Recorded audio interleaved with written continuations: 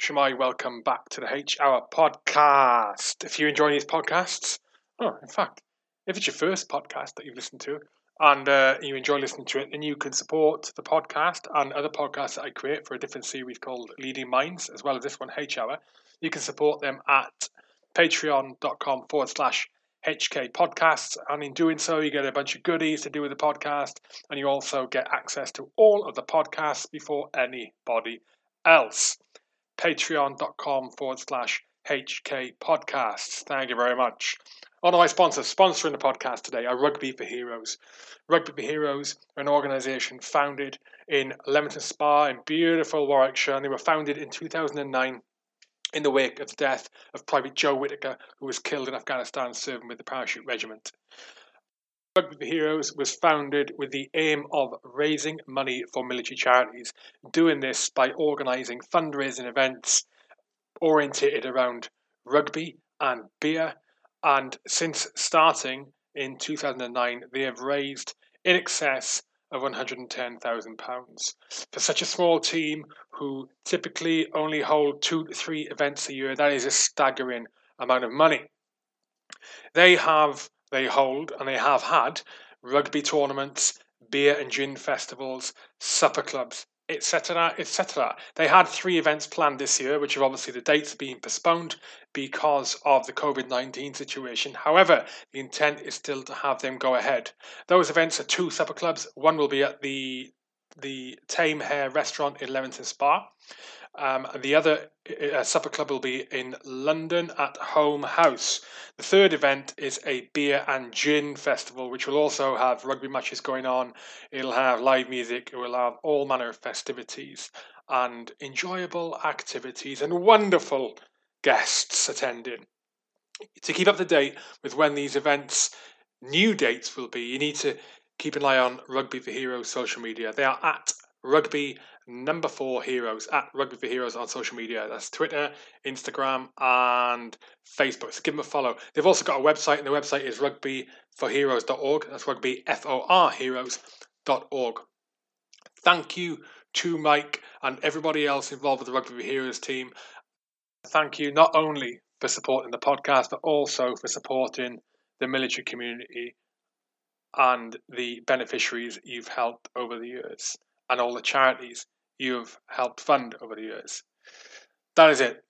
On to the podcast. My guest today is Mr. Huey Morgan. He is the front man for the legendary band, the Fun Loving Criminals. He's also an ex-US Marine, and he is a presenter on BBC Radio 4. And the Fun Loving Criminals are still going as well, so he's still doing the flipping band thing. He's an awesome dude. I love chatting to him. This is a HR podcast. I'm Hugh Keir, and this is Huey motherfucking Morgan. Enjoy.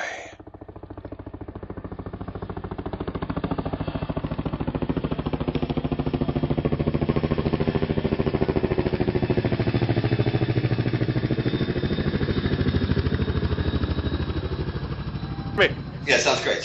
Yeah, so I was just saying, back in the day, I met Shaggy, and he used to be in the Marines in America, and he was in artillery, and that's the joke. You say you're deaf as a stump, so every time Shaggy, I was like, how you doing, Shaggy? He's like, what? I was like, what the fuck's wrong with this guy? And then eventually he was like, oh, devil, I was artillery. It's an artillery joke. We're all deaf, you know? I was like, all right. I have that problem all the time. I've just done a video like update for my Patreon supporters. I'm such an idiot. I've for whenever I record outside the studio. So if I'm in an office, I don't like to do it often. Also, COVID-19, I'm on Skype all the time. Mm-hmm. But where I'm recording other places, and the audio is not the same quality every time. But as soon as I've recorded it, when it's raw, mm-hmm. I've always struggled with trying to get the audio quality to a decent level to hear. And I go, oh my god! And my missus some of them go, that's terrible. Why have you put it out like that? And it's only during COVID I thought, man, there's no way I can get it right because I'm half deaf and I've got permanent tinnitus. So it's like a deaf tinnitus sound engineer trying to get your stuff right. God, it's going to be wrong. Sounds good.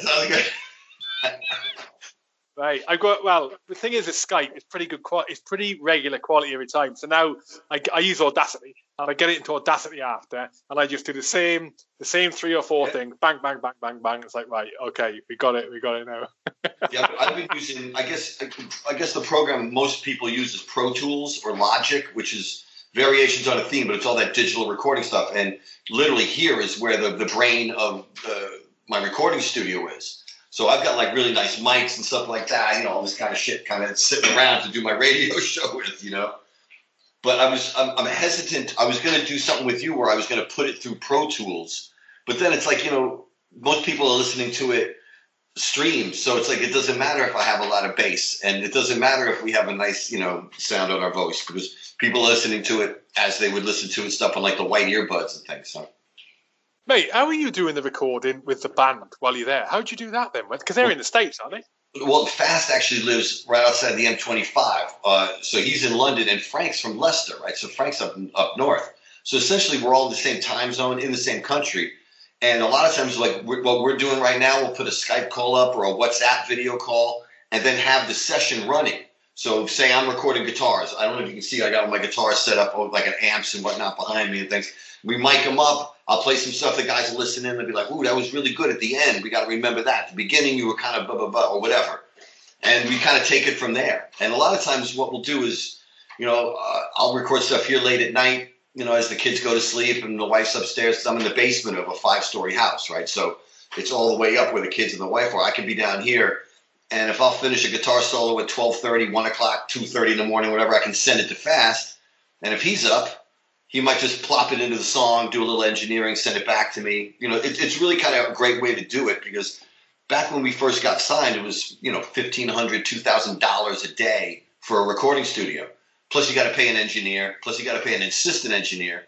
So it's like I think this is the best way to make records. I think it's fun to go into a big studio and record drums and maybe do some lead vocals in a really nice vocal booth and be all like, yeah, you don't have to anymore, man. It's a lot cheap, but the studios are a lot cheaper now as well, though, are they not? I mean, you're talking I knew this great studio called Dean Street, which is I think kind of still around, but it might be privately owned, where they don't like release time to the public. But I remember when all this stuff was happening with the Pro Tools, because you can get, if you're a student, you can get Pro Tools first on your laptop for free. So it's like 36 tracks of digital recording. That's like, back 20 years ago, you would have had to have spent maybe upwards of 20,000 pounds to get a 2-inch reel-to-reel tape machine to have 24 tracks. So to 25 years later to have 36 tracks for free and digital, and you can adjust the bit rates. I mean, it's pretty impressive how technology is pretty good for that right now. So it's putting all the big studios out of business, unless like there's one around here called Real World, which is Peter Gabriel's studio. I think it's called Real World. And it's like just beautiful. I mean, you'd want to go and spend the money and be there if you had the means to be in a recording studio all day. I mean, it looks onto a lake and all that kind of stuff. Pretty nice, man. Anyway, salud, my brother. Cheers, mate. What are you drinking? I am drinking Costco XO. I'm on Jura, aged 10 years. Oh, nice. So this is the Kirkland brand. You get this. Well, yeah, this is the stuff you get at Costco. You get like socks that say Kirkland on them, garbage bags, XO cognac. I mean, you get it all, man. America, my bro. America. Is Costco and Walmart. I've never been to Costco. I've never been to Walmart, mate. Are they like, now you've lived in both worlds, right? Mm-hmm. Are they like Aldi and Lidl? No, Costco's kind of it's really unique, right? So it's like a price club kind of vibe, where it's like a wholesale place, but you can buy like, all types of great wine. The great thing about Costco is they have an amazing wine buyer that does like, these big, huge, like 30,000 case buys. So everything's a lot cheaper when you get to Costco. They obviously have some kind of deal with somebody in Cognac, France, to make this fine cognac and slap the Kirkland on it. But you find a lot of weird things at cognac. In Costco, you find cognac, you find dog beds. The thing is, I go to the one in Avonmouth, right, which is kind of for me, it's not too far because I'm kind of in Bath. I'm in Bath, so I just go up towards the M4 and then across and then down the M5 a little bit. And it's like, I'm there in 20 minutes, and it's like got everything I need. I can get my Pellegrino water. I get the kids a couple treats. The thing is, like, I go there. It was sunny the last couple of weeks. I went there. My wife needed a sun hat. They had a fucking sun hat there. They got everything you need. You name it, it's there. In America, though, I think you can buy, like, ammunition and things like that, like you can at Walmart. Yeah, that makes sense. But the comical thing about Aldi and Lidl is, it's probably like a bit like Costco. The clothing, you go in there and mate, you're going down one aisle to get your chicken and your meat and whatever, all mega cheaply priced, and you go down the next aisle and you got your power tools next to. Well, the thing is, Costco's offering things in bulk too. So in Aldi and Lidl, I've been in them. You can buy like 2 breasts of chicken, right? At Costco, they don't do shit like that. You can buy 20 breasts of chicken, and then you're like, well, I got 20 breasts of chicken. Unless you have a platoon of dudes that love chicken, you kind of, you got to fucking put them somewhere. So it's kind of hard that way because, if you don't have a freezer, there's no real point. What's, mate, do you know what I'm finding weird at the minute with this situation with COVID is striking up a rapport with new people I'm interviewing because I'm doing it over Skype. Yeah. Weird, man. Such a different dynamic to being in the studio. It is strange. The thing about being in a space with somebody is that you get a better sense of who they are as like obviously as a person, but more as like as a soul. You know what I'm saying? Like if you sit with somebody, like we've hung, and I love you, bro. You're a good dude. But I got that impression because I was in a room with you, and I understand, and your vibe is cool, and you emanate good, what they call it, good vibrations, bro.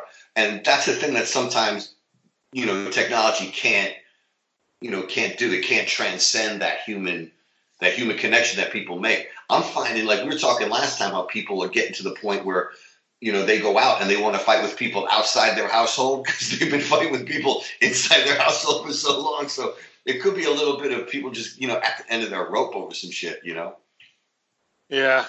I hadn't realized until now the just how much of an impact the social cues you get off being in front of someone is. Like I was talking to a lady called Caroline Wyatt, who's she's a journalist. She did a load of stuff in the Middle East. She's a really cool lady, and she's a presenter now on TV and on the radio. No, she's on Radio 4. Radio 4 presenter. Cool. Yeah. And she was saying she was saying about it. She's like, just such a difficult. So you can't see what people are doing with their hands. You can't. I could be like, yeah, sure. You can't. Yeah. You can't preempt when to, especially if you're presenting or interviewing. You can't preempt by their body position what they're doing when you should be looking to move to the next subject. Mm-hmm. And I found it a couple of times where I've interviewed one person. I won't name him. It was a good interview. I enjoyed doing it, but it was a bit clunky. And I thought, God, afterwards, why was that? It's because I haven't got him sat in front of me. There's one is the rapport thing, but 2, I haven't got it sat in front of me. I don't know when to move on to the next thing. And it makes me think about, there's the value in, again, the YouTube thing about the listening. Man, to watch people's expressions, even just as a viewer.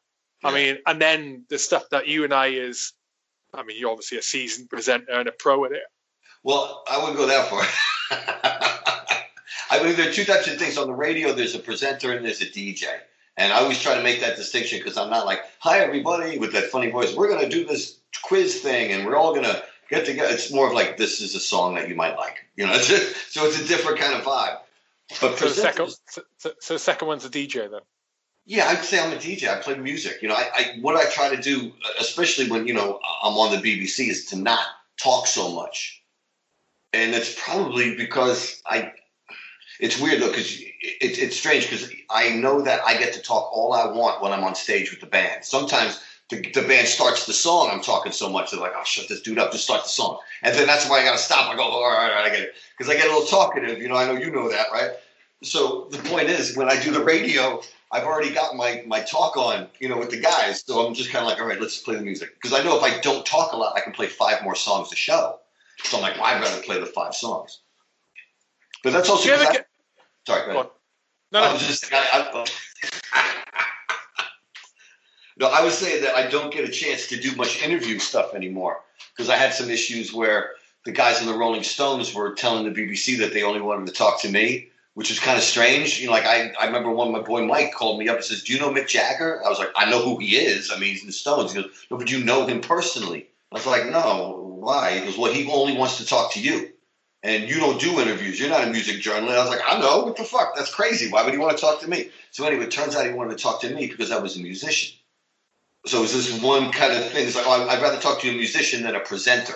Because you get a presenter up there and they got a whole bunch of other shit going through their head other than, wow, this is fucking Mick Jagger. Let's have a cool conversation with this dude.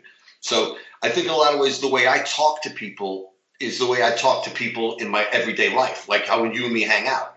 This is the thing, right? It's not to say other people in your profession aren't authentic. Oh no, they just have a different vibe. No, but you are obviously authentic. You know, it's almost it's like a sort of a skill and almost a black art, like to be able to be yourself, like in the way we're doing this now, to be yourself when you're broadcasting. As in the self you are when you're not broadcasting with your family, when you with your mates. It's really challenging. It's really challenging. It's challenging at the start. When you get the swing of it, it's really good. And it's authenticity, mate. Mm-hmm. There's no bullshit there. And in the same way you and I have this conversation, I like talking to you, and we've got a connection because we both are from a military background. Yeah. And you and Mick Jagger are both musicians. There's a common thing there, right? Yeah. There's a common thing. I mean, it's a weird thing also. The way you said that really rang true because it's one of those things where if you can do what you got to do anywhere in the world under any circumstances, it's a result of training, right? So in the Marine Corps, and you're a sniper, so you appreciate this. When you go to the rifle range in phase 2 of boot camp or whatever, they teach you this thing called BRASS F, which is an acronym for breathe, relax, aim, sight, squeeze, follow through. You let the weapon do whatever the weapon's going to do, right? Now, if you can remember that, when you got a bunch of crazy Iraqis or whoever running you down, right? And you can post up, you can do that BRASS F, chances are your ass will live to fight another day, right? So that's one of the things I always try to remember, that, you know, it's all a result. If you can't get shaken too bad, if you know, obviously, you know, they say courage is fear without is being scared without letting anybody else know you're scared, right? So that's kind of the idea with anything you do in life. You know, I mean, I go out on stage sometimes in front of hundreds of thousands of people, and I got to make it seem like that shit doesn't mean anything. Like, not that. I mean, that I'm not scared by the fact that, oh shit, I'm in front of 200,000 people. I got to play my music. So to pretend, people will see, oh, yo, that dude's pretending he's not scared. But if you're really not fucking scared, and you're like, you know, what's the worst that can happen? They throw a couple beers, like, I still get paid.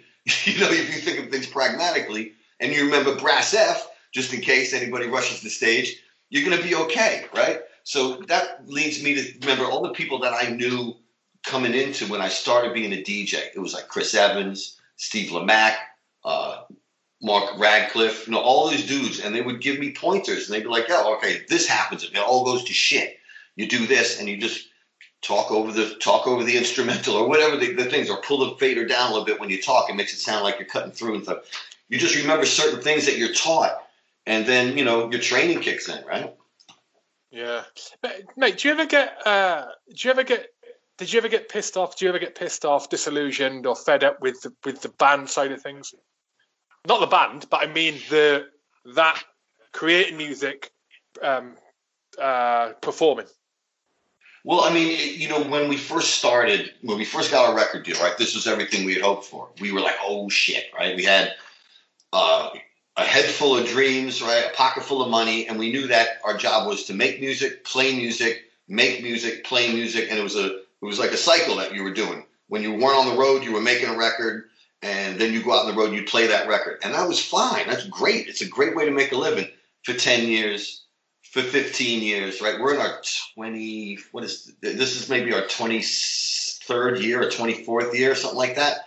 So what we tried to do at that point is we realized that if you keep doing anything at that pace, you know, if you talk to a lot of dudes in the military, if you're deployed, they don't deploy you for a year anymore. They deploy you for 6 months, and then they reassess, and maybe you have another battalion that does what you do that are training, and another one's resting. So there's always three. It's like a big machine working. that's how we figured we were going to do it. So also because when we became less popular, as you get older, you become less popular. So we didn't have to put a record out every year. And that was kind of cool for a little while. But then we were like, man, what do we do with our time? And that's when you kind of have to figure, that's kind of a lot like, it was like for me when I was transitioning out of the Marines, I was like, what do I do to get that level of excitement in my life? Because jumping out of airplanes, shooting shit, blowing shit up, that's a pretty high bar, right? So when you get out of something like that, and you're like, well, what am I going to do to get my yayas out? I got a job bartending in one of the biggest nightclubs in New York, so shit was hectic all the time, right? So there was that. I also was trying to become a fireman, so I had taken the test to get into the fire department and whatnot. So I always knew that there was something crazy about me, but that was okay. But I knew that I had to keep something crazy going on. So I think with a lot of what happens when you come into a band situation, it is like almost deploying, right? So you go away for 6 months and you don't come home. You put your dog in the kennel. If you have a girlfriend, this is before FaceTime and all that shit. You probably broke up with her. You know what I'm saying? And just switch my light. Just gonna switch my light on. 2 seconds. Yeah, man. The Costco booze. Switch it off because it reflects in the picture. No, mate, you're right. And I mean, you either find crazy or you find that routine to match what you were part of, whatever that was, or you try and readjust, man. When I left, I went into the Middle East, private security in the Middle East, and that routine was I would spend a long period away, relatively long period away overseas. Then I would come back and it would be off, switch off, come back, and I knew I was doing no work when I was back. And it was, I was spending much less time than I did when I was serving. I wasn't 6 months, it was like 2 months, sometimes 3 months. Come back for maybe 3.5, 4 weeks. But I was in the same cycle I was when I was serving. And that was exactly what I needed. But the problem was then when I came back to the UK and tried to have that more time with the family, just try and settle down the roots, into routine. That's what I need. Get routine, be brilliant. Mate, it was not what I wanted. It was not my body, or the body wasn't ready for it. My mind was not ready for it. And it was a baptism of fire. The toughest. I landed a really good job, like working from home most of the time. Get this. Working from home and getting a car allowance, money paid towards my fuel every month. Like working from home. Dang, you should tell me who that company was, man. And it was and it was a nightmare. It was a nightmare. I did not know what to do with myself. If I'm honest, the COVID situation. I literally have been thinking this the last few days. The COVID situation has brought me to a position where I am comfortable.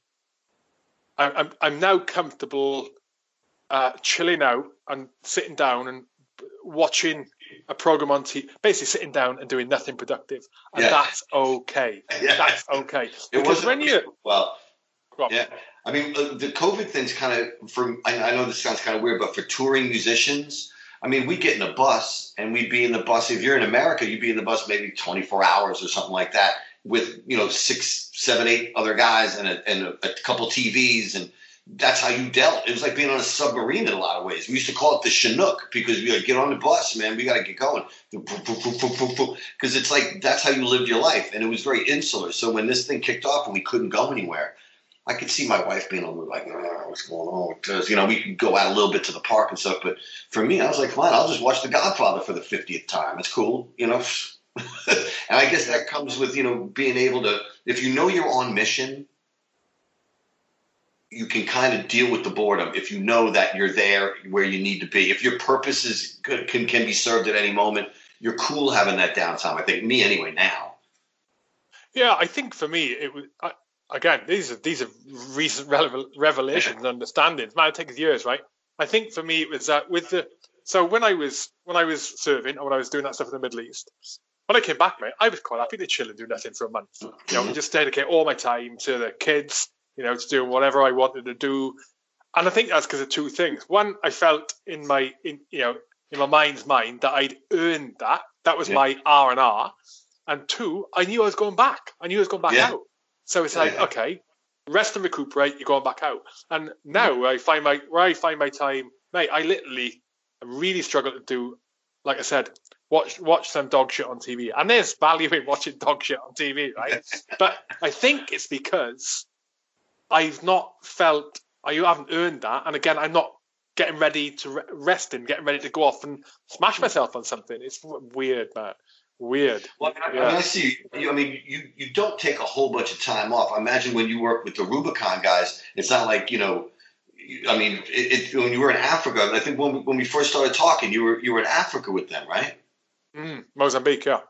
Yeah, I mean that was after the crazy floods and shit, right? The rains that kind of took everybody out.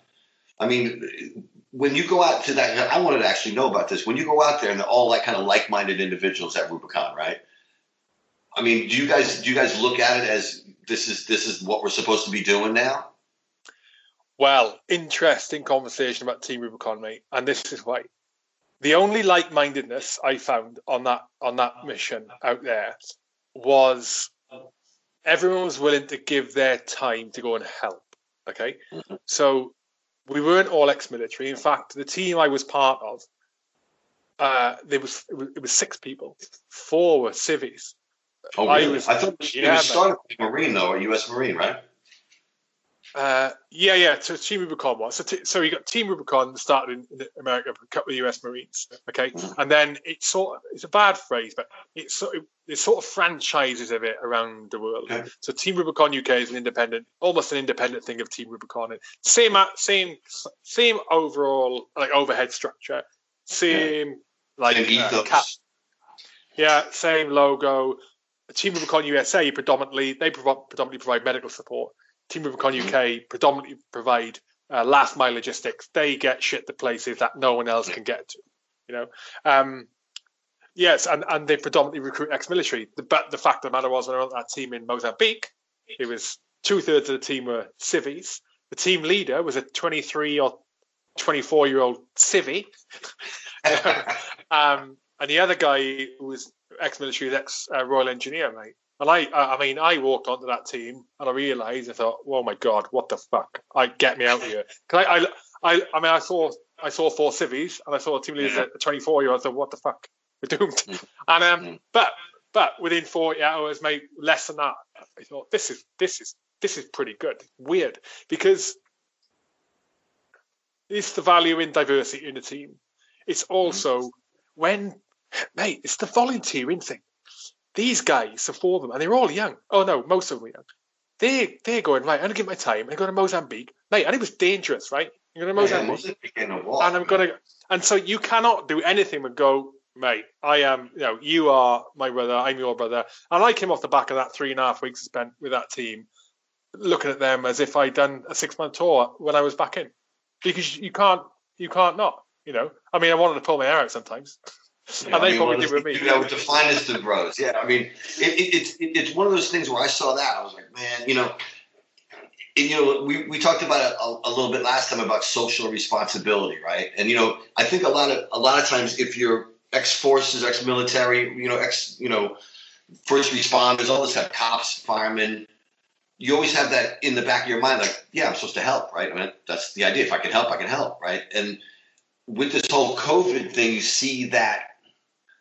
I guess you see that philosophy put in practice, and you see people tripping about it as well. Like, fuck it, I'm going to do what I want, and that's kind of I mean, people get shamed now for doing all this kind of like so anti-social distancing. You see a lot of weird things in America with a lot of protests happening, but that's another story for another time. But I think that if a lesson can be learned from this lockdown thing and how this country in particular are doing so well with the social distancing, it goes down to people really trying to be socially responsible. And that's it's a new way to look at being in a society. Yeah, it's definitely changing things. I can't remember if I mentioned this last time when we had a conversation. Is that do you know what I'm really enjoying at the moment is that, so I grew up in South Wales, in the valleys of South Wales, mate. Mm-hmm. Whether you walk through that village, whether you know the person walking towards you down the pavement or not, all right, they will always say hello. You will say hello to the back, whether they're a man or a woman, whether they're black or white, whether they're flipping whatever, right?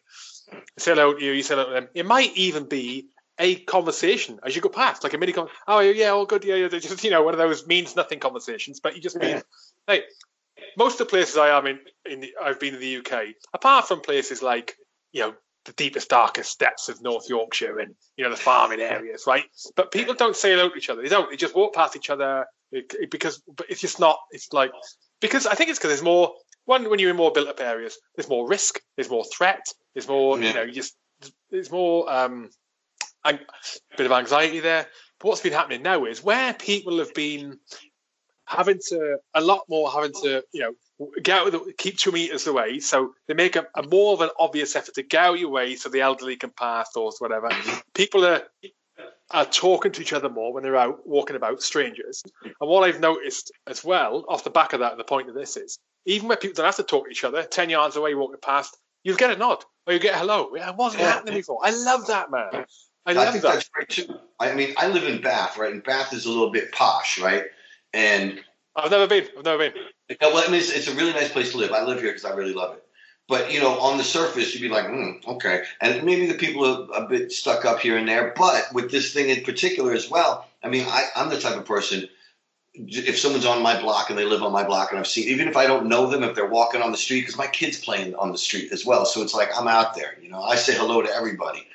That's just how I was brought up. I come from a little neighborhood in New York City on the Lower East Side that was everybody knew everybody. So you say hello to everybody because you guys had each other. You were all in that boat together, right? And now I think a lot of people are figuring out that great quote from Martin Luther King, which I just paraphrased. We might have come here on different ships, but we're all in the same boat now. And if the COVID can teach us to be more civil to each other and just nod, hey, how you doing? Because I see old folks, and I'm like, hey, how are you? And they're like, oh, I'm okay, young man. How you doing? I'm like, oh, you call me young man even with this. And we have a little thing. And like you said, it's a nothing conversation for maybe us. But that lady might go back and go, you know what? Society isn't fucked. That young man was kind of nice. You know what I'm saying? And you could give people, the idea that they are part of a neighborhood. They are part of a society that, is not completely cold-hearted. Because we see so much of that shit, especially, just the way everybody's trying to be Snoop Dogg all of a sudden, too, Everybody's gangster. Everybody's blood and crippin', So I think it's nice to see that people are actually being nice just for the sake of being nice, because there's nothing in it for you to say hey to somebody, but you're kind of feeling that you're part of it now because everybody could possibly, I think everybody's affected by this virus. I'm just kind of unsure about how it's being portrayed as far as it's, as a virus in of itself. You know what I'm saying? I know we probably talked about this a little bit last time, that I think there's a lot of fear mongering going on. And I think a lot of times, especially in the United States, there's political reasons for doing things that are just counterintuitive to helping everybody out. And you see how many people got it, how many people died from it, but you don't see the most important part of the equation is how many people recovered from it, which is almost as big as the number of people who got it. And I think if we concentrated on that more and just the light at the end of the tunnel, we'd probably be better off rather than just being so shit scared. Because where I come from in New York, they got hit super hard because no one really gives a fuck in New York, right? They just, they don't care. Essentially, what happened in New York is all the people that were really hard done by with respiratory issues and pre-existing things. When that thing hit town, they all died under like a 3-week period. And now they've all passed away. The people that were really, really sick, you're starting to see more people getting it and not being adversely affected. Like all those respirators that they were crying about, they're not even using them anymore. So, and also that, we were talking about last time that what is it? I think it's an anti-AIDS, antiviral drug. That is, if they catch you, if you have it, and you're starting to get a real bad reaction to the respiratories and the symptoms, they give you this antiviral, and it lessens it to a point where you don't have to go to hospital. I mean, that's the thing we should be thinking about. Like 99.8% of the people don't have to go to hospital. That's amazing. The other people who are in the care homes, though, that's the sin, where you see all the old folks just getting wiped out, like a swath of them. It's just terrible. Yeah, it's a nightmare. Going back, it's just political point scoring and outrage media. But I think the thing is, man, it's a blessing, really, that when you go out, when we were talking there about people going down the street and saying hello, and like, a lot of those people are the same people that'll be inside and going fucking mental on social media, right? It will be going mental. It will be going mental. So, imagine you would walk around, right, and your social media sort of your key like profile is like printed on a t-shirt. Yeah. But vegan, 95% of his likes are lefty. Like the Corbyn tweet once. He's like, you fucking wanker. It's weird though, yeah, I mean, I think in a lot of ways, because people have now been forced to concentrate on their online avatars and their online in their mind shit, because their real lives have been put on hold, they're realizing that they're probably better off in as my kid calls it, IRL, in real life, than being this weird, super angry, super triggered person on social media. Because it's funny because I don't, I don't do my social media, right? I do some shit on Instagram, but that's just because it's funny, and I try not to offend. But Twitter, I just can't do it because I don't care about some dude not liking what I do. I don't give a fuck about him. But it's funny because I don't do it, right? So people go on Twitter and they'll tear me a new asshole and call me every name in the book, and no one replies. And they get even angrier, it's like, and then they call your mother up and they tell you they're gonna do something horrible to your dog, and you're like, and then no one answers them. They get even more furious. I'm just imagining the dude with the beard in his mom's basement, just kind of breaking the keyboard over his head because I won't tell him to go fuck himself. And then, it's just like stuff like that just makes me giggle. But you see a lot of people that and you can look in their eyes, or actually they're the people that don't look you in the eyes. Those people, go back home and they're just like, and it's just really ferocious. And, that energy could be better placed. I was a young kid with a horrible idea of how I was supposed to spend my time. And I became a Marine, and I realized I could channel my energies to something that was more productive, And I think that's what people can learn from this whole fucking thing. It's like, you can change you could change your whole shit up in the time that you've been in quarantine or in lockdown, right? I mean, it's going to be 3 months, maybe 4 months before shit gets back to normal. You get some of those, those people who are out of shape. Me, myself, I'm going to put myself back into shape. I've been doing my sits and my pulls every day. I'm fucking shit up. My wife actually was like, you look good. I was like, word. And it's one of those things because I have the time. And most people who are busy, like, I got a lot of shit to do all the time, but I'm like, I could drop and give myself 20 right now. And I do, punch them out. And, you can change. When they say 10 days you can you can't break a habit. 30 days you could start something that will last, and that's what I think I'm trying to do. And, I'm not saying I'm an example to be followed, but a lot of people who want to change something about themselves can do it in this time. This time can make you can learn a language. You can study for the bar exam and become a lawyer because the world needs a lot more of those. Or whatever you want to do, you can do it, and you can lay off the fucking Twitter, and it's probably going to do your head a little bit good too. That's the challenge, right? Is getting away from the social media. It's so immersive, and I'm not preaching, man. I ebbs and flows for me. It ebbs and flows for me. I take pictures of my puppy. I'm all like, no, that's not the right picture. And my puppy's like, what the fuck? I'm a puppy. I was like, no, we got to get the light right. I try to stunt my puppy on the Instagram for real. Yeah, but the puppy. But I know what you're saying. It's one of those things where it's so easy to catch that little dopamine hit. So it's one of those things where, some people it goes unnoticed that that's what they're actually doing. But if you are aware of it, like when I quit smoking, I read this book by Alan Carr, right? Not the chatty man Alan Carr, but the Alan Carr, the smoking dude, right? And one of the first things they get you to understand is that you're addicted to a drug. You're addicted to nicotine. You're a drug addict, right? So if you break it down to the simplest terms and just no dilution, straight, no chaser, and you can deal with a certain fact of life that's what happens when you get a like or something on Twitter or Facebook or something like that, and you can actually realize that you can get that somewhere else in your life by maybe working out or falling in love or being nice to an actual living thing. That kind of stuff can transcend. So, I have hope, but, I get in trouble all the time on Twitter because I just disparage it all the time because I don't give a fuck about it. And the people when that's their life, they get really offended that you don't give a fuck about their Twitter. And it's kind of, I guess it's coming around on me a bunch of ways because I kind of fucked up on Twitter back in the day, and then I was kind of involved in it, trying to, figure out what about it really upset me. And then I realized it's the obvious anonymity of people and their input into how you think you're doing. Back in the day, man, I didn't give a fuck about somebody in Philadelphia or Taiwan commenting on something I did. It's like if they said like some guy in Taiwan said that, I'd be like, fuck them.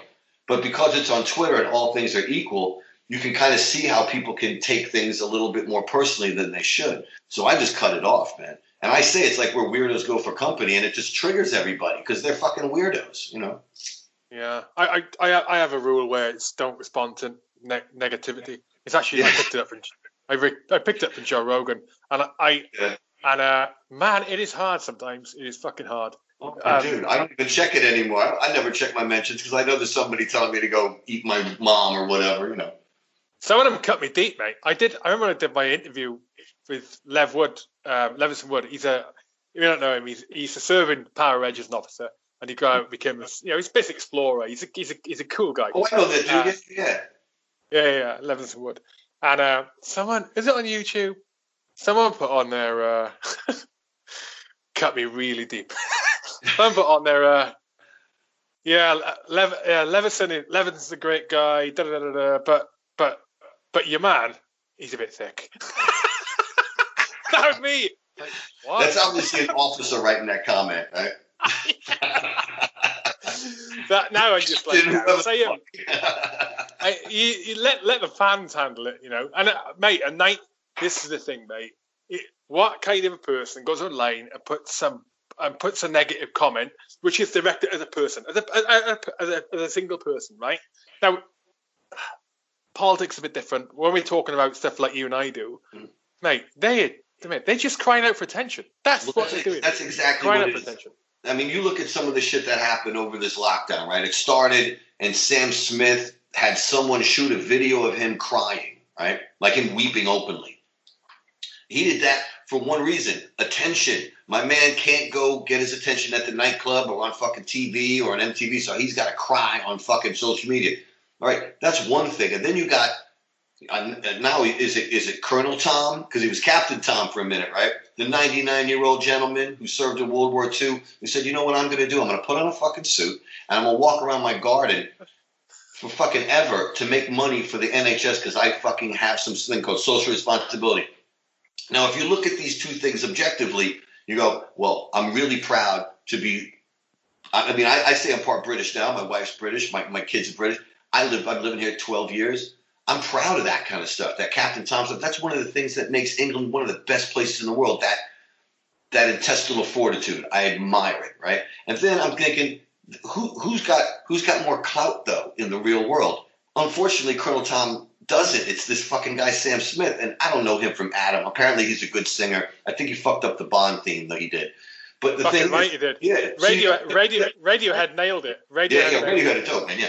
But a lot of the times, the way people get clouded in this world, it just doesn't seem fair.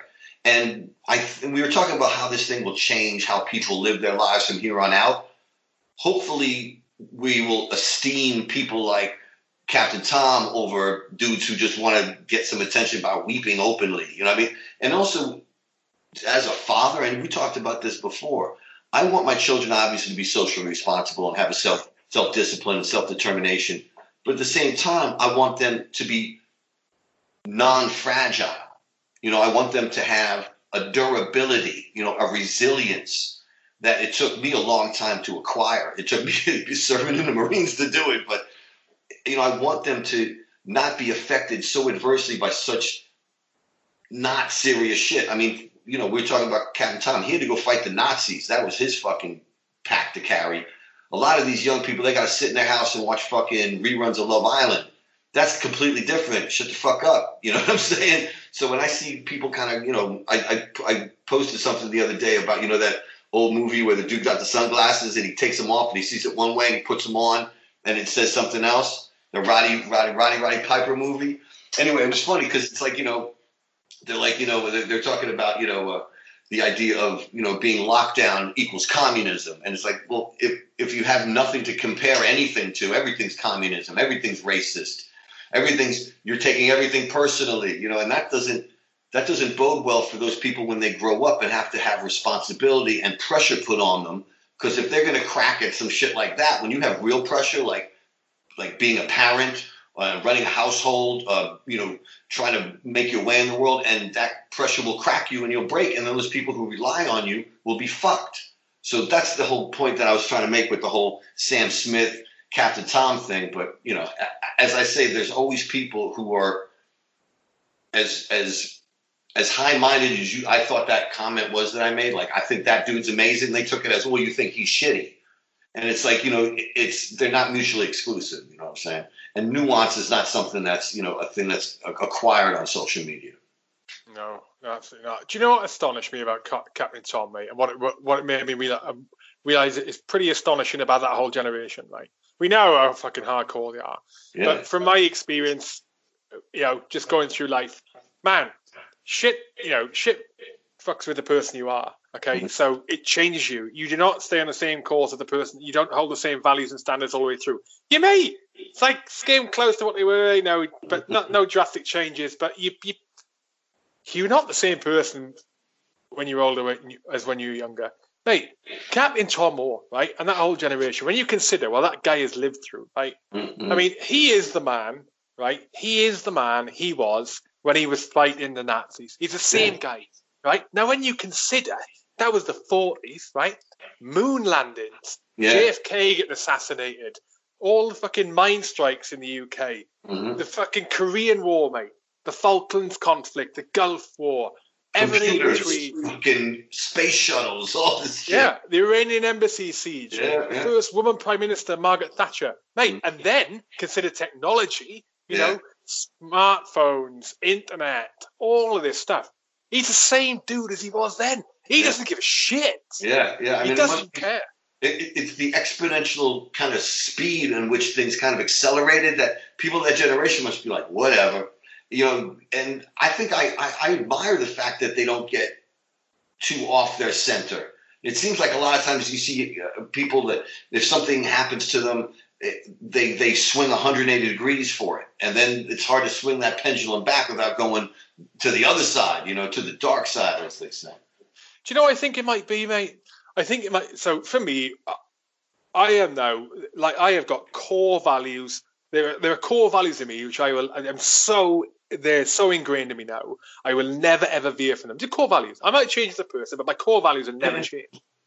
Integrity, honesty, I mean, there's two of them, right? There's probably the only two. Integrity, honesty. They'll do it, right? No, I hear what Integrity, you mean. honesty, and reliability is another one. Okay, so they're my core values, right? Now it's taken me a long time to truly believe those and hold them as core values. I think maybe with Captain Tom Moore's generation, fuck me, man, they had to have those when they were young.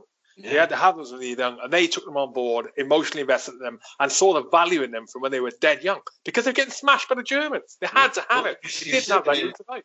You said it, values, man. They were valued. Those traits were valued. How much is honesty valued now? How much is reliability when you can buy a new one? It's a whole different thing. We're talking about esteeming too easy. Maybe we obtain too cheaply, and things that we used to take a lot of work to get, it's just kind of weird where you see how that, for instance, I hate to go back to Sam Smith because it's not really about him, but it's about the idea of someone like Kim Kardashian being more world famous than, say, someone like the Dalai Lama. You know what I mean? It's just like I think the values have shifted to something different than what we think values are.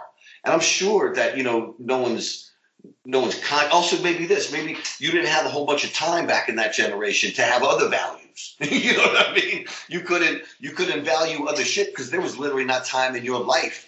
You also didn't live that long either, and you were fucking with the Germans too. So, I mean, you probably had less time to be be feeling, the idea of people being very self-absorbed nowadays.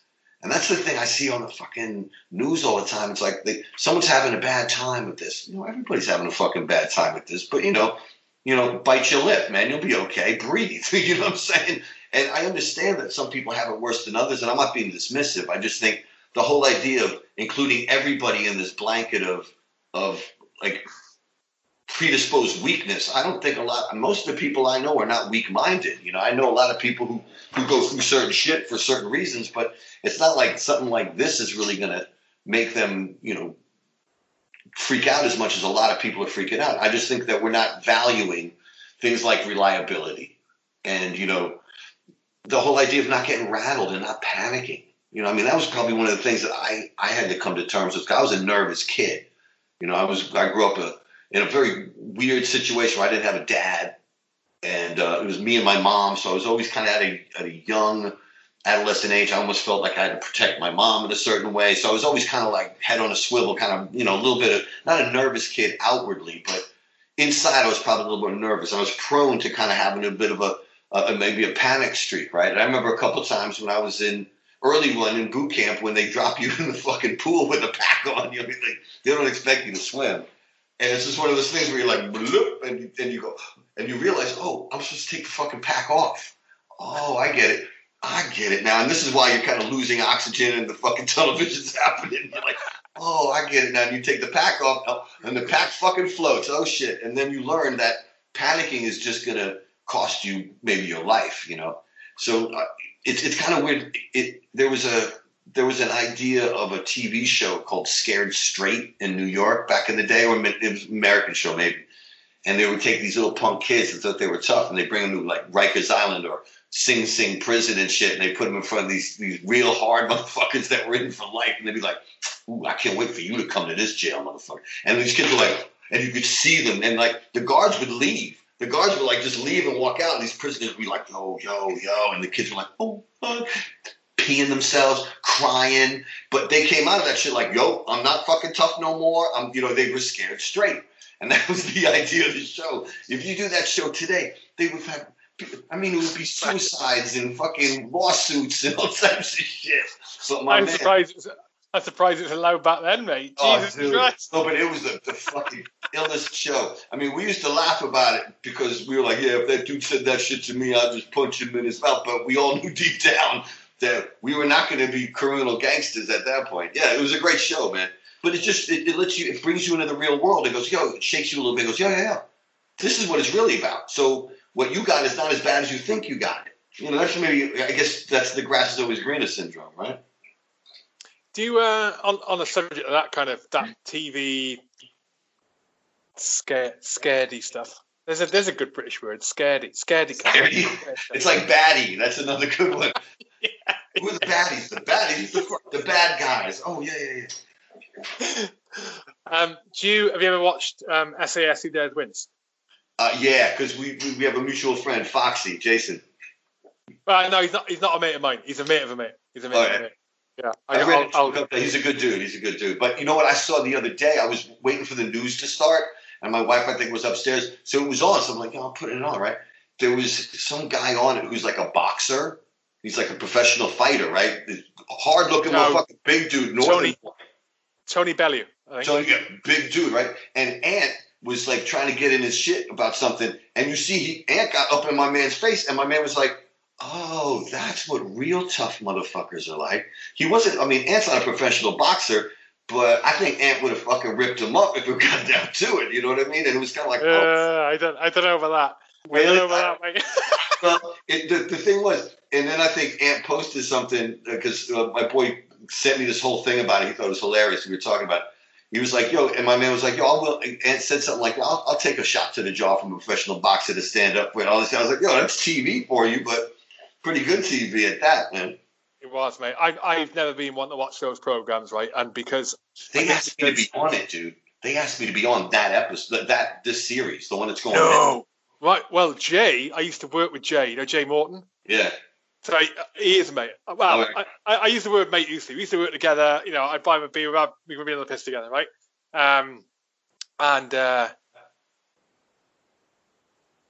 What was it going? Where was it going then? Why did I even mention that? Oh, what I like about it, mate. You were right not to go on that show. Fuck that, man. I did that shit for real. I don't need to go fucking do some shit on TV. Right, I'm mate. also 51 years old. I want to be where the fuck they are, cold and miserable. There ain't no Costco cognac in there. This is why I like it, right? Is that there's absolutely an element of theatrics in there.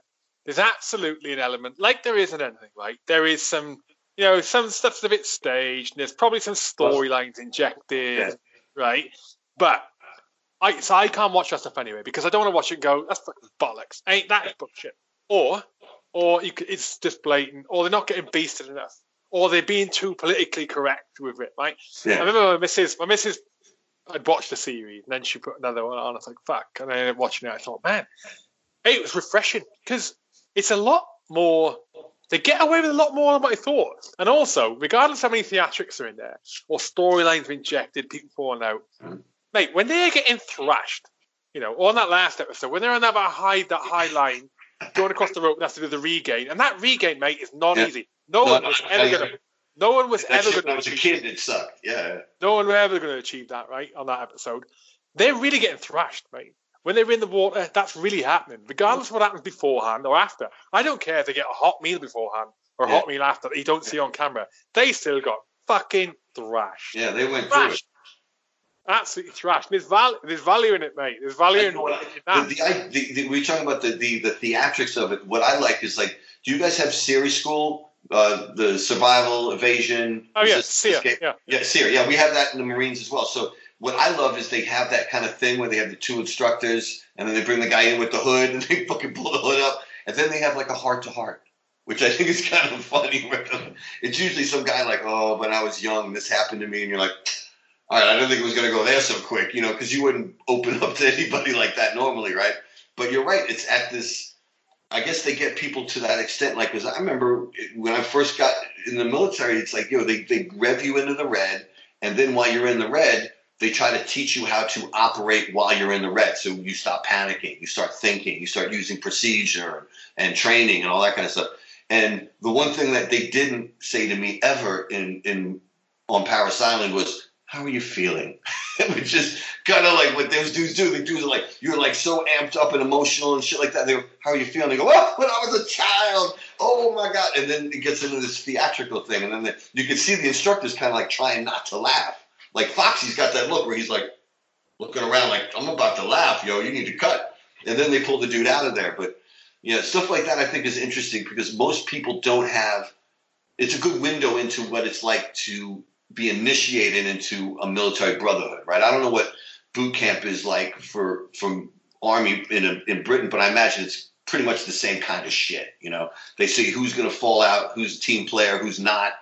You try to physically get that person better over a period of months. You try to teach them some kind of military occupational specialty, how to shoot or whatever, and then they get dropped into their MOS, right? Mm. Yeah. Well, what was I? Well, I was going to mention something, and then you started fucking talking, Huey. My bad. Like you do. Oh, I can't remember. What was I thinking about? Oh, SEER schools, mate. Funny you mentioned SEER schools. So in the UK, I can't remember the full name of the training school is. It comes under RAF command. But I've been talking to the guy who runs the whole thing. He runs the whole thing for he's ex-pilot, but he's now like an expert in survival expert. And I'm listening to the audiobook at the minute. John Hudson, I think his name is. Hopefully, going to get him on the podcast, mate. Yeah, but cool. It reminded me, right? So it reminded that all pilots have to do that, like an element of the survival training. It reminded me of a guy I know, a mate called. He's called Nathan, and Nathan was a pilot in the RAF. And listen to this, right? So Nathan's flying a C.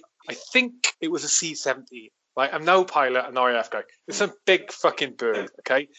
With 200 or 150 troops in the back, right? Loads of them, okay? He's in the pilot seat or the co-pilot seat. The plane, right? He's the co-pilot. The pilot's flying. The pilot does he tries to do some, like, in inverted commas, manual control of the of the steering mechanism. I can't remember what it was. Anyway, something gets jammed, right? It jams the plane into a downward plummet, mate. The whole thing immediately, right? The force of it sends Nathan, who's not got his belt on, it sends him through into the roof of the cockpit. Okay, in the back where all the troops are, the force is that much, mate. All the troops, but all the troops with no belt on, they go through the inner fuselage, through the insulation, like smash through it, and against the metal outer hull of the plane, mate, while this is going down. So Nathan hits the roof, it's diving, he's stuck to the roof with the gravity. The pilot's like unconscious, I think. He basically crawls down. He told me his first hand, mate. I was like, what the fuck? He crawls down, mate. He managed to crawl along the top of the roof because his plummet is against it. Like in fucking, well, you see it when they get pinned, when they're in an elevator, they get pinned through. He managed to crawl down along, scrambles himself back into the chair, and pulls this thing out of a nosedive, mate. He broke his fucking back when he hit the roof. Broke his back, mate. Yeah, broken back. Mate, unbelievable. Crazy people out there, mate. I think he's still flying today. What an idiot!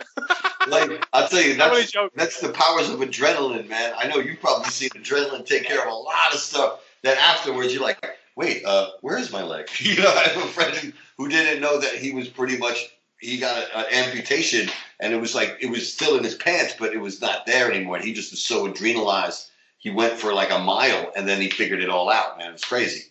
But that's, when you see, I mean, that's why I want a military pilot flying my airplane commercially. That's why I love seeing like dudes that are ex-military flying. Like, I think Virgin has a lot of ex-military guys flying for them. I don't know if they're even around anymore. Did you hear about all that crazy shit about the airlines? Yeah. Unbelievable. They definitely be charging more per bag, that's for sure.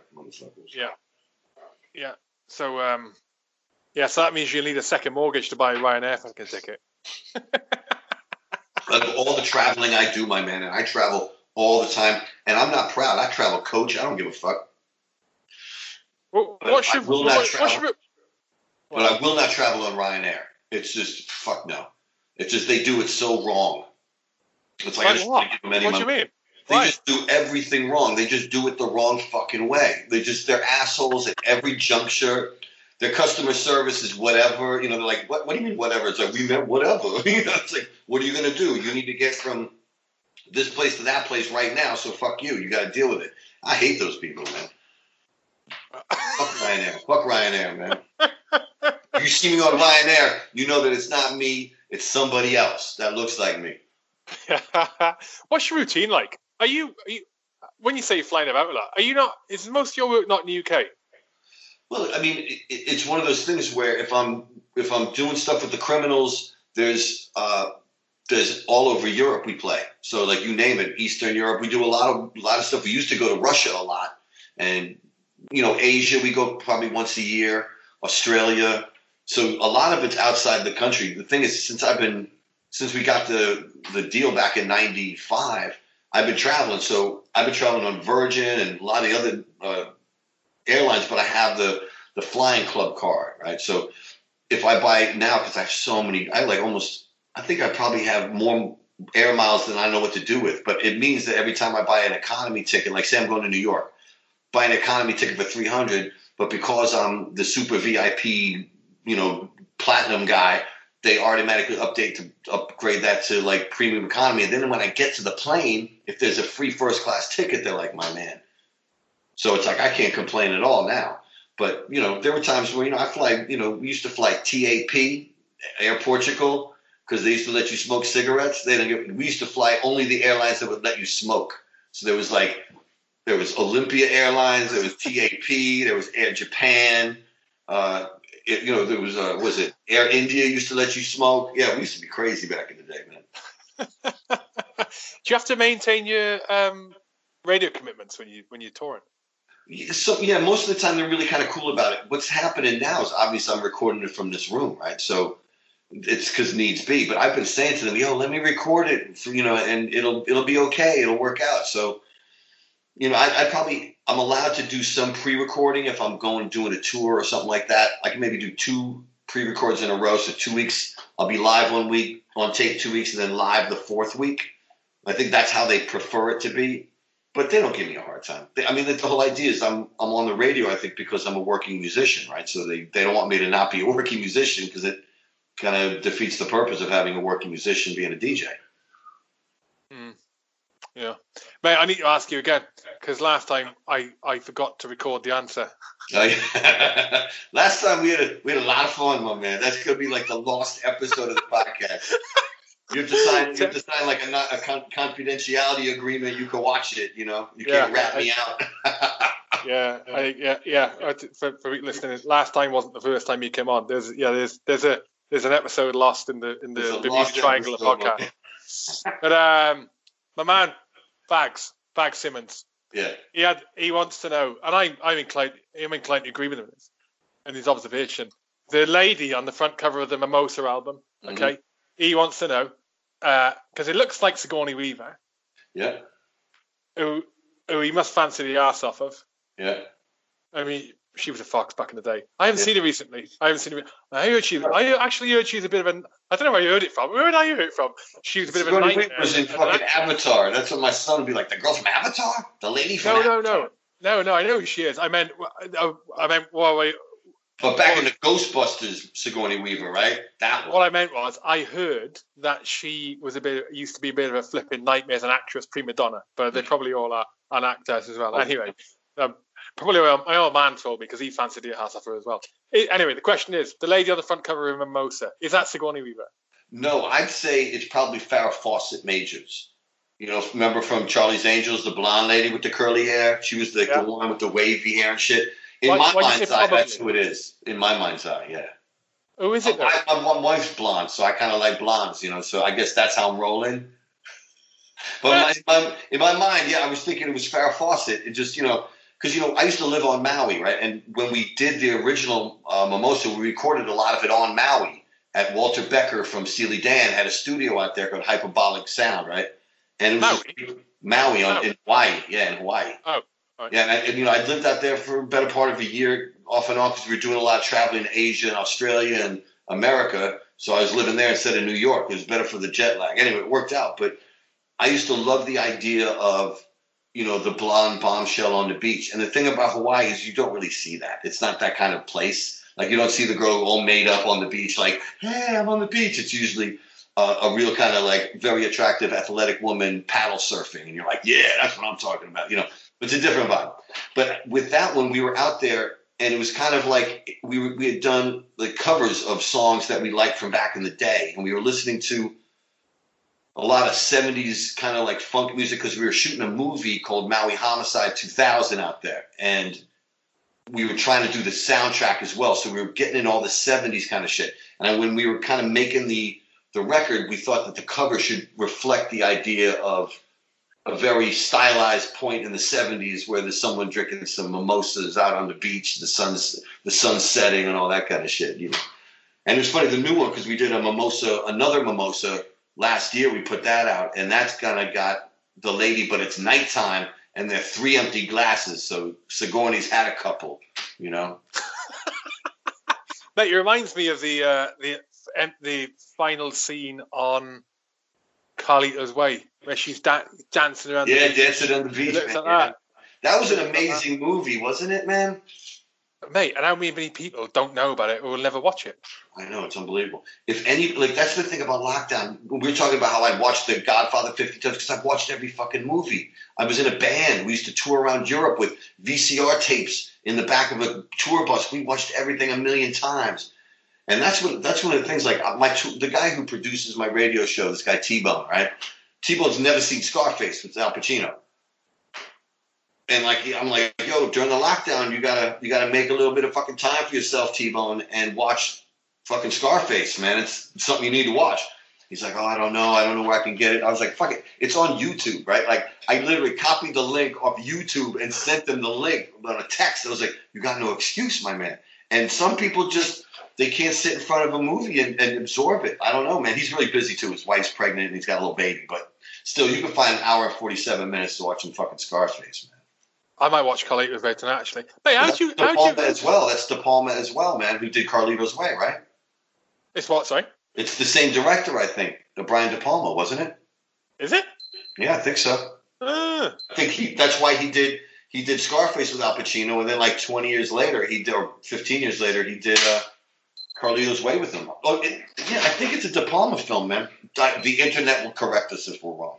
I didn't realise that. Mate, when you cut them, we'll knock it off in a minute. My leg of lamb is nearly done. Lamb on a Thursday. All right. How do you knock about now? If you want about tour buses, do you still tour bus now, or do you Uber? Well, it's funny you say that because if we rarely. I mean, this summer we were probably going to do maybe a couple gigs on a tour bus, because if you're taking everybody from, say, northern England, like, you're up in Newcastle, and you got to get the next day, you got to get the band, the crew, the equipment down to a festival in, say, Reading.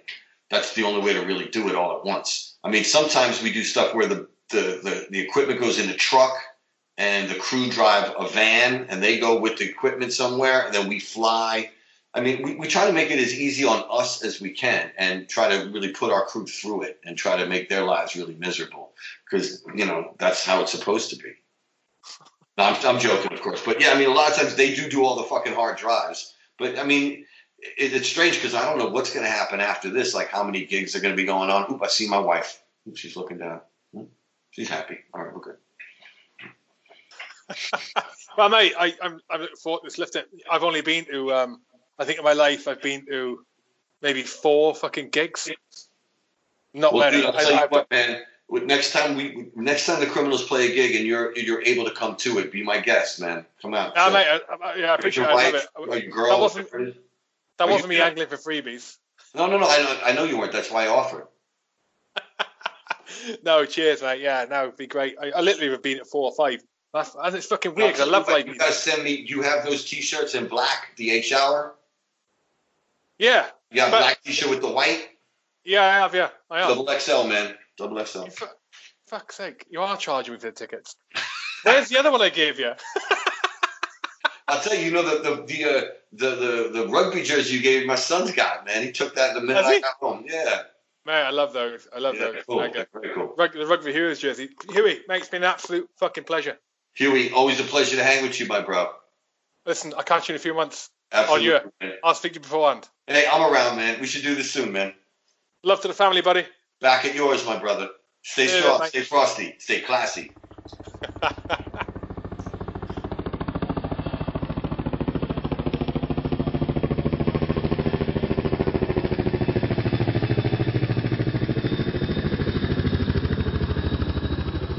That's it. Thank you for listening to the podcast. If you enjoy the podcast, please leave me an iTunes review if you're an iTunes user or an Apple Podcast user, and it helps get the message out to more people, get the podcast out to more people, and it helps me too. So do it, please. Awesome. Also, if you want to get access to all the podcasts early, if that would suit you, if you want to get some freebie goodies to do with the podcast, you can do that by signing up to be one of my Patreon supporters. There is a website called patreon.com, Patreon. If you go to patreon.com/HK podcasts, you'll come across my podcast, sign up, get free shit, and get access to everything early, and also some other perks like free tickets to events and stuff like that. So please feel free to support me. There's a bunch of people there also, and you might also get a shout out, like my Patreon supporter, Gavin Tuak. Gavin's serving Royal Navy. He's a chef. Goddamn chef's a seal. Not that he's American. He's British. He's Royal Navy. He's an awesome chef. We recently had a discussion about whether heating baked beans is the same as cooking baked beans, and he educated me saying that you don't cook baked beans, you reheat baked beans. You don't even heat them, you reheat them. He got quite animated about it. Gav Tuak is an awesome dude. He supported the podcast for a long time, and now he's one of my Patreon supporters. Thank you very much, Gav. Love to you, love to the family, but the rest of the Navy can carry on being a little bit odd.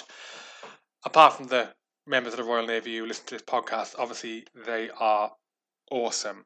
Apart from another member of the Royal Navy, Simon Piles, who is also a Patreon supporter. I'm not sure if he's still serving or not. He's in and out of the Royal Navy like a flipping duck is in and out of the water. I don't think he understands what he wants to do. One minute he's in, one minute he's out. Nevertheless, Simon Piles is also one of my Patreon supporters, and it would not be correct of me to mention Gav without mentioning Simon, because you never know. Someone might get a cob on that one has been mentioned without the other. You just don't know. And these Royal Navy boys, they're sensitive souls. Simon Piles is also an awesome individual. He is also part of the Forces Barbarians RFC, and he is also a fellow Welshman. Thank you, Simon. Simon didn't provide any advice on baked beans. However, he does provide advice and guidance on building man caves in your back garden and on riding motorcycles that function fully correctly, fully working, fully safe motorcycles, unlike my own. Thank you, Simon, for supporting me on Patreon. I'm glad I remembered to mention you too. Thanks again to Thanks again to my sponsors for this podcast, Rugby for Heroes, organising events for military charities. They're a not-for-profit organisation. All of the money they raise goes towards military charities. They've raised over £110,000 since they started, and they're going to keep going for years yet. Thank you to Mike and everybody there. Rugbyforheroes.org, rugbyforheroes.org, or at rugby4heroes on social media. Look out there for the next events, and I'll see you at their event, because I go to their events, because they're fucking awesome events. That is it. I've had too much coffee. Until the next time, out.